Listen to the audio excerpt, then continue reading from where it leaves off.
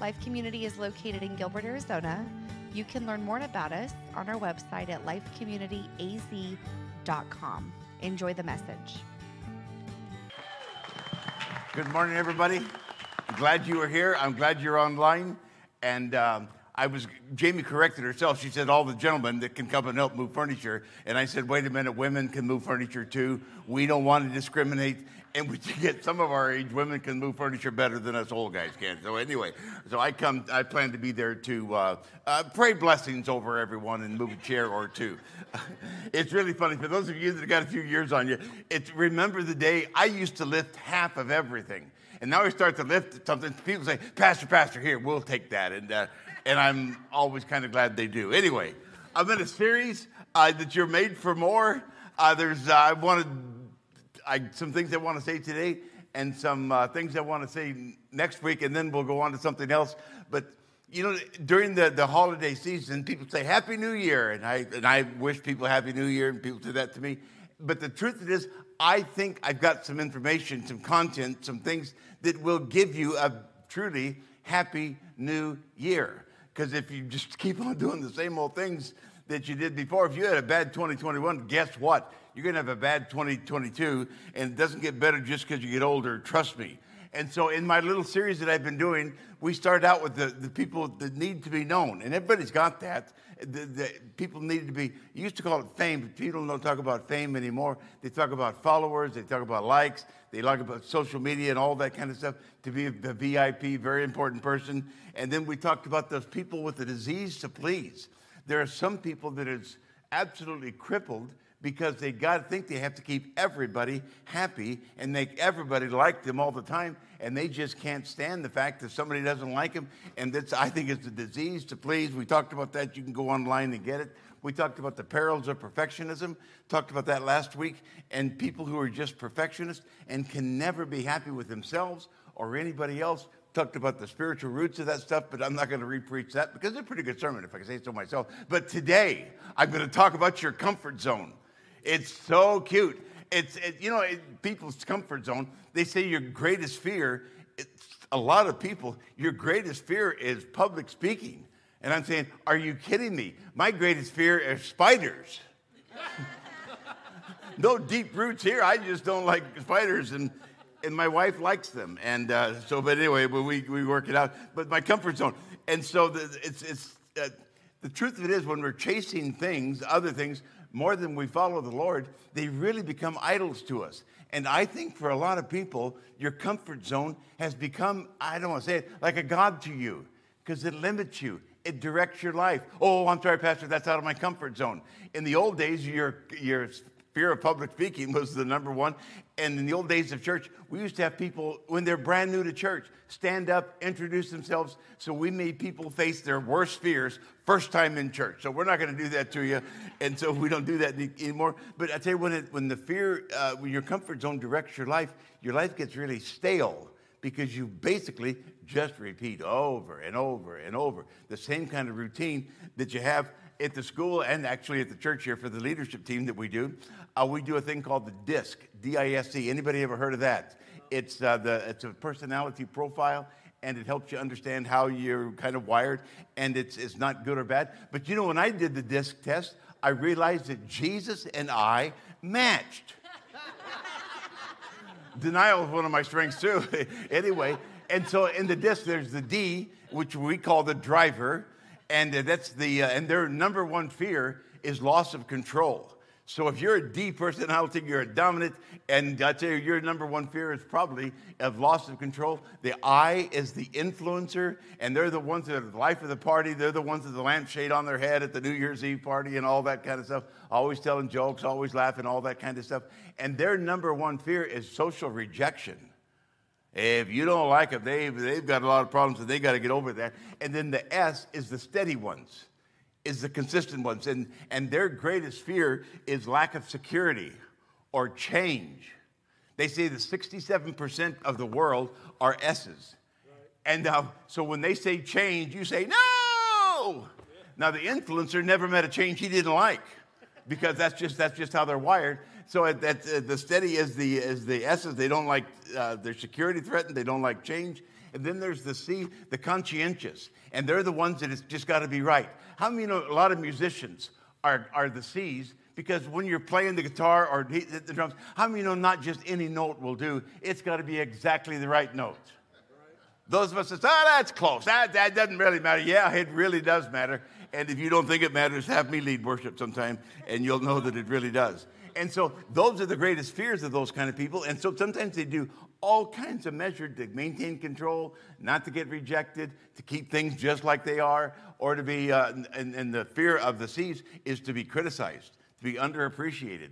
And and so we live in a world, really and truly, where there's fake vacations. You know, there's companies you can send your pictures to, and they'll Photoshop them into this fabulous vacation, going down the Colorado, in Egypt, looking at the pyramids. They'll put your face in all kinds of pictures. You can post it online and say, wow, what a wonderful vacation we had in Norway. And there you are. And so we got and great social media. I'm not against any of it, but it's just great that you can project whatever it is you want to project. It may be true, it may be not true. It's the counterfeit lie. And so, but for Christians to believe that all of life is to be comfortable and stay within your comfort zone, I think it's incredibly destructive. I think it's very limiting. And so today I want to help us to outgrow your comfort zone, some of it. You're wired like you're wired, and God made you that way, so you're not going to completely change. But to outgrow your comfort zone while you maintain who you really are. We all desire ease more than we do struggle. That's why I save my money. So in the case I have an emergency, I have money saved, and I can pay my bill or fix the car, whatever it is needed. And so there's nothing wrong with ease, but at what cost does that ease come to you? And so John, this is the book of John. Now John, when he's an old man, he writes 1st, 2nd, and 3rd John. And so look what he says. It's there in your bulletin in 1 John chapter 2, verse 15. He says, don't love the world's ways. Don't love the world's goods. Love of the world squeezes out the love of the Father. Practically everything that goes on in the world, wanting your own way, wanting everything for yourself, wanting to appear important, has nothing to do with the Father. It just isolates you from him. Now, John is not saying hate the world and those sinners and those ungodly people and those unchurched people. He's not saying no. He said there's a system to the world.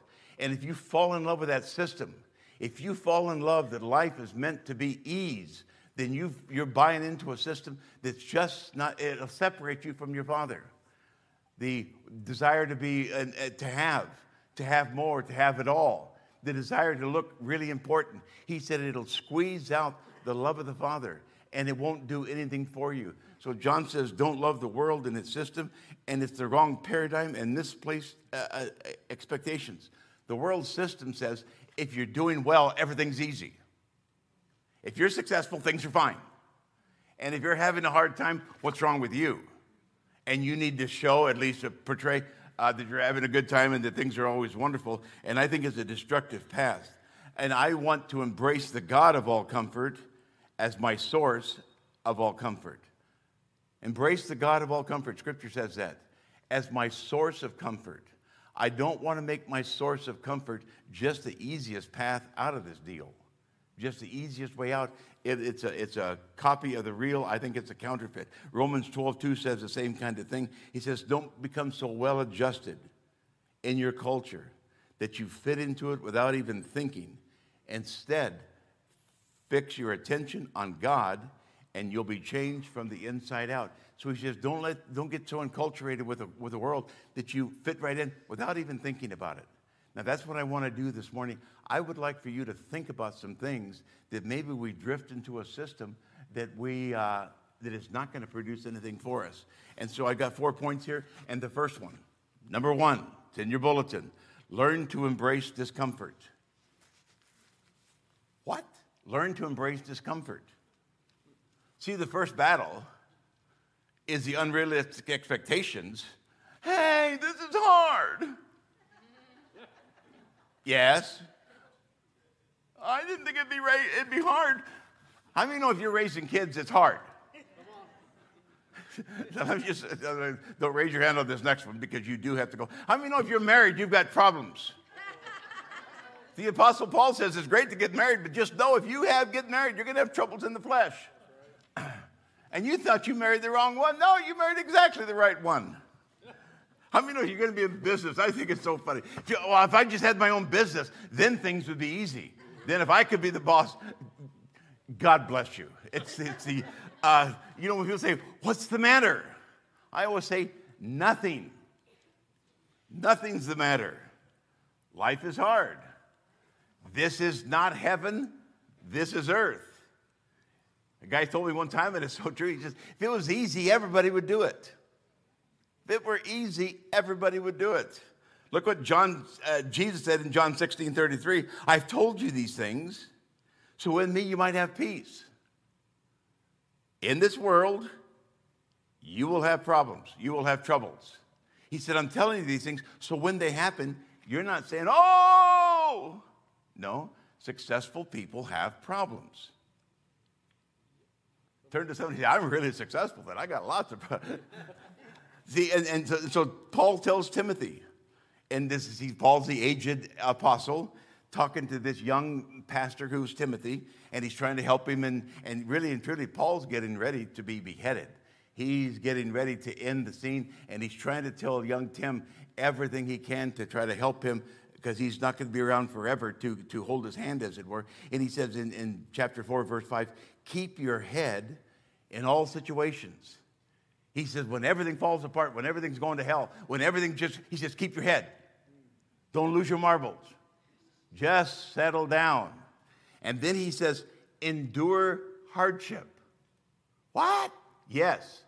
Embrace hardship. In the verse before, Paul says, join with me in suffering, like a good soldier of Jesus Christ. And you think, what a crazy invitation. Okay, put it on a billboard. Okay, folks, on Tuesday night, we will have a suffering class where you can all go, and we'll tell you what snakes you really are and how you can suffer. How many know nobody's going to go to that? Pastor, I'm just out of my comfort zone.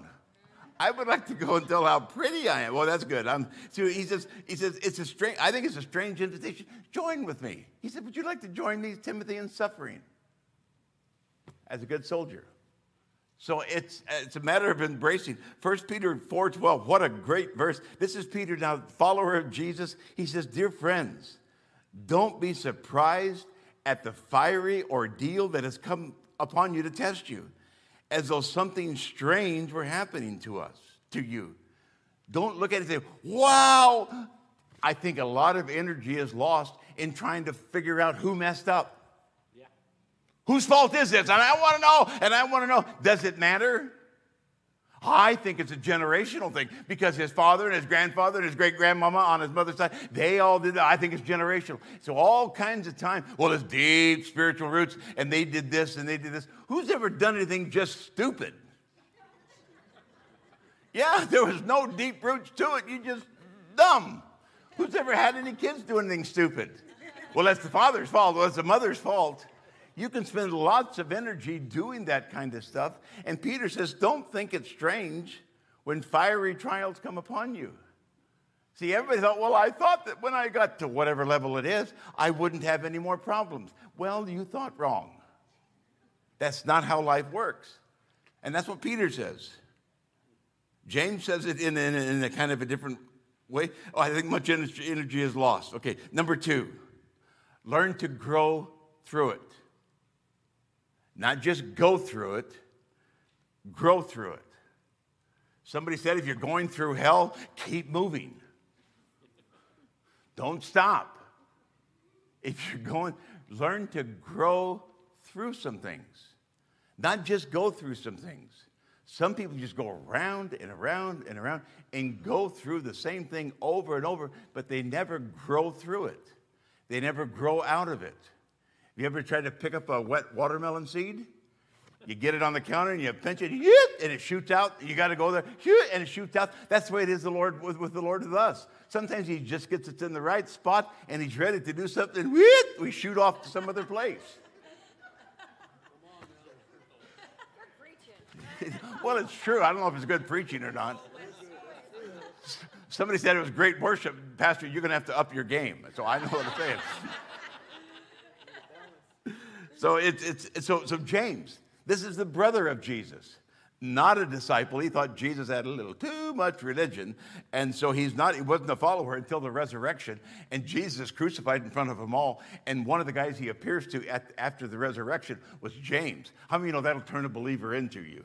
Your brother's saying he's the Son of God. You're not going to believe that. When he rises from the dead, you become a follower. And this is James. He says, "Dear brothers, when trouble comes your way, consider it an opportunity for great joy. For you know that when your faith is tested, your endurance has a chance to grow." Now, guys, what goes on a lot of times is we don't get to where we want to get because we just have no grit, no stick-to-itiveness, nothing that keeps you hanging in there.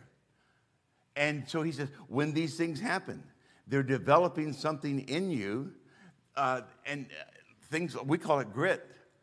Jesus tells a parable of the sower went out to sow, and he takes the first seed and he throws it along the pathway, and the birds eat it, nothing happens out of it. The second seed, it falls in where there's rocks, where there's not been any dirt work done, and it springs up quickly. That when the sun comes and it gets hot, it quickly fades because it has no root in itself. And I think sometimes we're not successful at things because we have no root in ourselves. Because when trouble comes, you're gone. When things get difficult, you slip out. And so God has to rework the whole situation just to bring you back to where he wants you. See, and then verse 4, James says, "So let it do its work." What is it? It is problems. Let them do their work. There's a plan in here so that you become mature and well-developed, not deficient in any way. Let these problems you're encountering, and I don't like them either. I'm not going to say, hot dog problem. No, Lord, I know you can do something here, but let them do their perfect work in you so that you might be mature. You might develop some grit, that you might be able to keep on going, knowing and not deficient in any way. See, Romans 5:3 says we can rejoice when we run into problems, for we know that they help us develop endurance. And endurance develops strength of character, and character strengthens our confident hope of salvation. Where confident hope of salvation comes from is a strengthened character. See, I think sometimes people get discouraged and they quit too fast. They quit too soon. Well, I've been doing this for several months now. Keep it up. Keep doing the right thing, because you will reap a harvest if you don't get discouraged and quit. Some people change their plan, change their goals, change their missions, just like changing your shirt. It's just always something new, always something new. And they never give God enough time and planning to see it out, to see it work out. If you're going to do a business, it's going to take some time to get that thing rolling. Well, I thought it'd be easier. Well, it's not. See, obstacles can be opportunities for God to show up and show off. Hebrews 11, you read Hebrews 11, the heroes of faith chapter, and you read of Abraham, Moses, Enoch, Isaiah, all those guys in the Hebrews 11 Hall of Faith, and not one single one. Everyone was given huge tasks to do. Lead millions of people out of Egyptian bondage. Huge tasks to do. And guys, and not one of them had a comfortable life. Now, I'm not trying to make life a bummer, but if you're going to accomplish anything worthwhile, you're going to have to face some of your fears and get over it. You're going to have to outgrow some of those limitations. Outgrow some of those things that people criticize you and this and that. I don't doubt that any of that happens, but I want you to be more than, you're made for more than that. You're made for more than that. Success is hard, and it takes time. I think necessity births creativity. When I was talking to the guys at Liberty Market, and they said that they were going to remodel and expand and all this, I thought about it a week or two, and I went back and I said, Dave, this stuff isn't worth anything to you if you're going to get all new furniture. used booths don't mean anything to anybody. And I already measured our lobby off, and I knew they would fit with us. And so I said, would you donate them to Life Community? Well, how many know we give tax receipts? So if anyone would like to don't know, we give tax receipts. And I said, that may be worth more to you than used furniture. And I really think that came out of when you're raised poor. Who's ever been raised poor? And you see something that has value. And you're not saying, oh, pitch it out. No. We can repurpose that. We can reuse that. And I think being raised that way gives you some perspective, is that this is not just an Albertsons building. It can be repurposed and used as a church. And an amazing school. Yeah, and an amazing school. I didn't want to say that, but I'll go ahead. Thanks for the cue. I'll give you $10 later. See, you develop a better mousetrap. And that is fed sometimes out of difficult situations, not poverty, and not terrible things, but sometimes it's fed. And if you curse that time of your life, I think you can miss what God is really trying to do for you. Takes me to number 3. Now, this is the great one. Learn to share the sufferings of Christ. Now, I'm not talking about trying to win your salvation and do enough to be saved. None of us can do that. We talked about that last week. I'm not trying to win God's approval. But I think it's an invitation to be a participator, not just a spectator. Somebody said of pro football, it's 22 men, 11 on each side, in desperate need of rest, watched by 60,000 fans in desperate need of exercise. You can have your favorite team, wear their jersey, and if you get close enough, security will throw you out. But to become a participator, and not just a spectator, to become a partner with God. See, Philippians 3, Paul is nearing the end of his life, and he says, oh, that I might know Christ in the power of his resurrection. Everyone says, yay, the power of his resurrection life, yay. That's it. He says, and. A participation in his sufferings, becoming like him in his death, if so, attaining to the resurrection from the dead. See, Paul wasn't hoping, I hope when the rapture comes, I'm going to go, hoping the resurrection comes. He says, no, there's something in the life of Jesus that I want to be a participator in. And I can't do that if I'm only taking his resurrection and the good stuff. He said, I want to embrace the sufferings of Christ too. You can't die for your own sins. That's already been done. You can't shed your blood for your sins or anybody else's. That's already been done. But Paul says, I want to get a hold of that life of Jesus, that I might know him in his resurrection for sure, but also be united with him, participate with him, be identified with him in his sufferings. Because there's something to the life of Jesus when you're giving yourself. See, Paul in another place says, he said it's life in you and death for me. It's me participating in Christ's death, but it brings you life. You wonder what he's talking about. If you've ever raised kids, you know exactly what he's talking about. You do without so they can have what they need. You live on less, with less, so that they can have what you need. This is the joy of ministry. Is that the life of Jesus so lives in us that it's life for you. His death, his resurrection. And if you'll let it, it'll bring a life to you that'll help your entire world. Look what else he goes on to say in 1 Peter chapter 4. And so much as you participate in the sufferings of Christ, so that you may be overjoyed when his glory is revealed. See, Peter is saying, this kingdom is going somewhere. We're going somewhere. This is not just a matter of reliving life and doing the best you can. He says, no, his glory is revealed. You're going to be revealed with him. He says that's why we participate in the sufferings of Christ. Paul said it in Colossians 1. He said, I'm glad when I suffer for you in my body, for I am participating in the sufferings of Christ that continue for his body, the church. See, suffering for Christ is what I'm talking about. I call it taking one for the team. is that I can absorb somebody's anger. God, and I'll tell you what, hey, sure, take your best shot. And I'm not going to retaliate against you.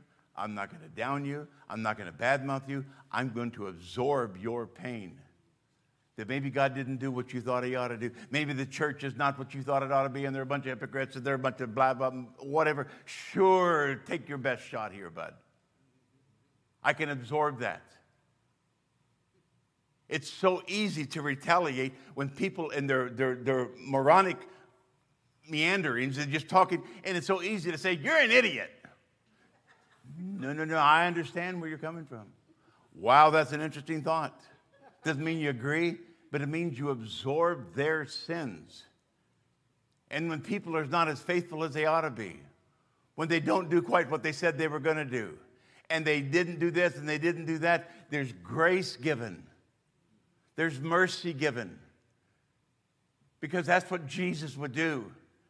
And I believe he's looking for a church that can absorb that without retaliation, without making someone feel worse about themselves than they already feel. As you absorb that as the sufferings of Christ. I'm not talking about just living as a doormat. I'm not talking about that kind of stuff. But when people aren't as what they ought to be, instead of saying, God will never bless you because, no, you can absorb that. That's what Jesus did. That's what Jesus did. Neither do I condemn you. Go and sin. This thing's killing you, sweetheart. Go and sin no more. See, Jesus said it well, if you try to hang on to this life, you're going to lose. But if for my sake you'll give yourself, then you'll find your life. Paul said it's a trustworthy statement. If we die with him, we will live with him. If we endure hardship, we will reign with him.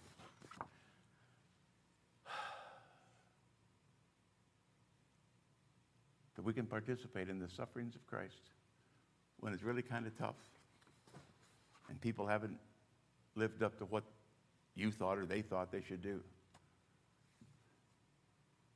Number 4, learn to embrace. This is not your best life now.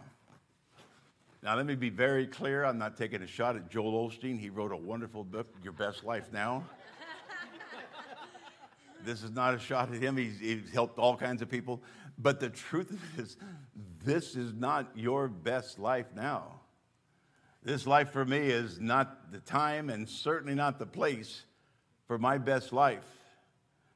In social media, I know you got to post your best life now and how wonderful you are and pretty and all that kind of stuff, and that's great. I'm hoping that. But see, the truth is, God put eternity in our hearts.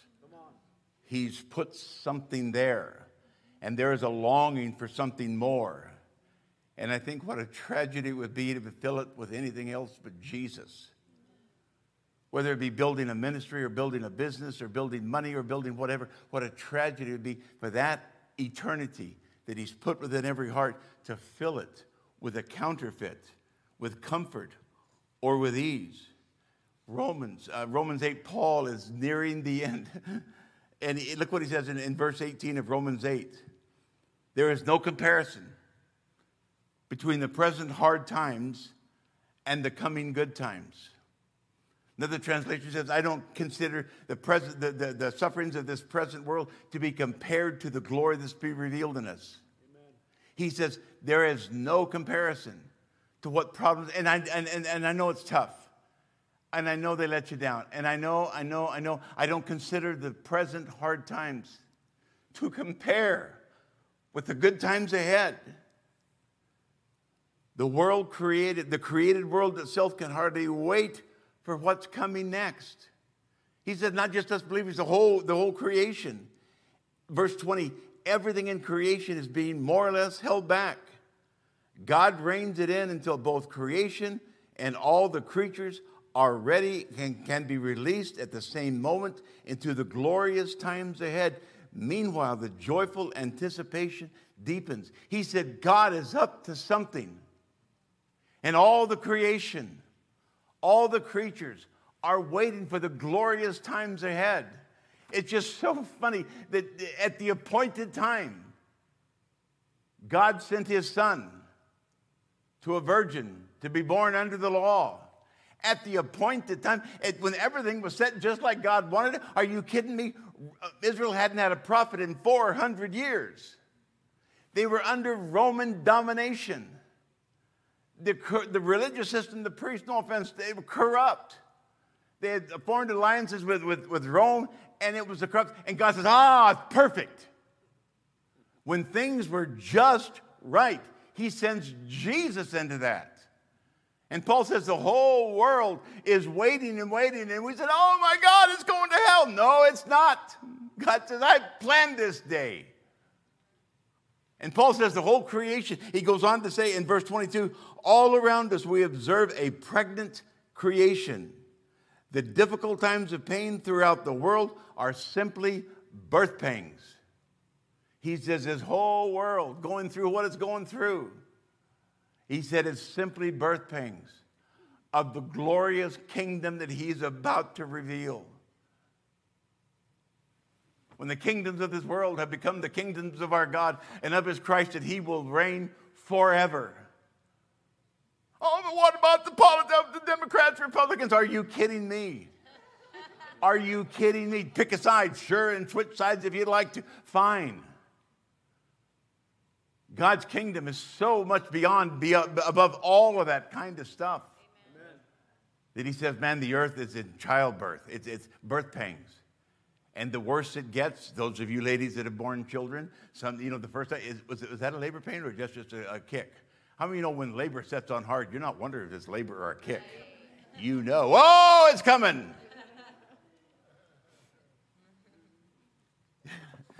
It's a whole other story, but it's his labor pains, bud. Because God himself, who controls it all, is getting the whole world ready at the right time to develop and establish his kingdom. See, I think your setback becomes a divine setup.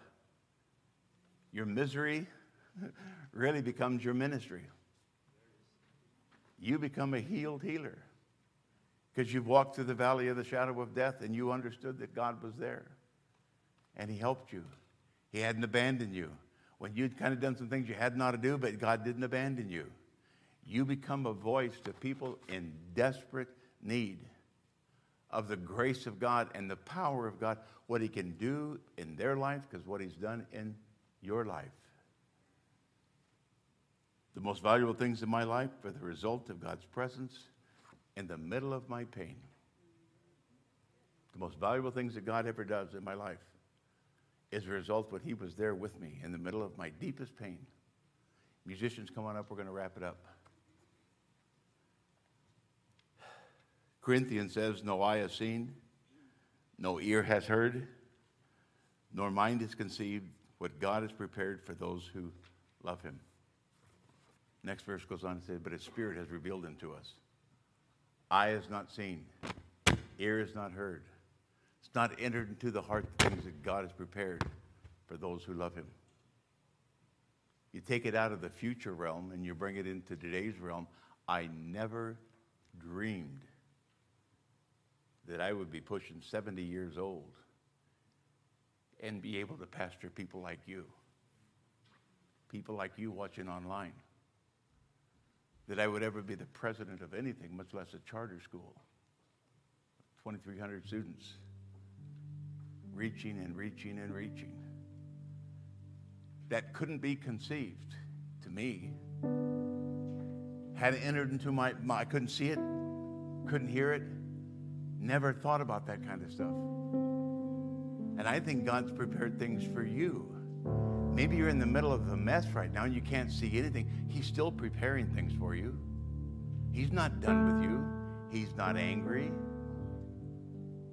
He's ready to do wonderful things for you. And I think trying to fulfill an eternal longing with temporary comfort leads to an empty life. He's put eternity here, guys. And trying to fulfill that eternal longing with temporary comfort, where you're not willing to face the tough issues, maybe that are right before you, the sacrifices that you know you need to step up and do. I tell you, it'll lead to an empty life. It'll lead to a counterfeit life. And I'm not saying you would send a counterfeit vacation to the people who create those. But it's almost like living a shell. And you were made for more than that. Let me pray for you. Heavenly Father, for those of us that are here this morning, those of us that are watching online, or whenever they see this, God, you chose us. You called us to yourself. And at some point, Lord, it's hard to imagine that we are champions. But Lord, that's what you've made us to be. So Lord, I bless these people in your name.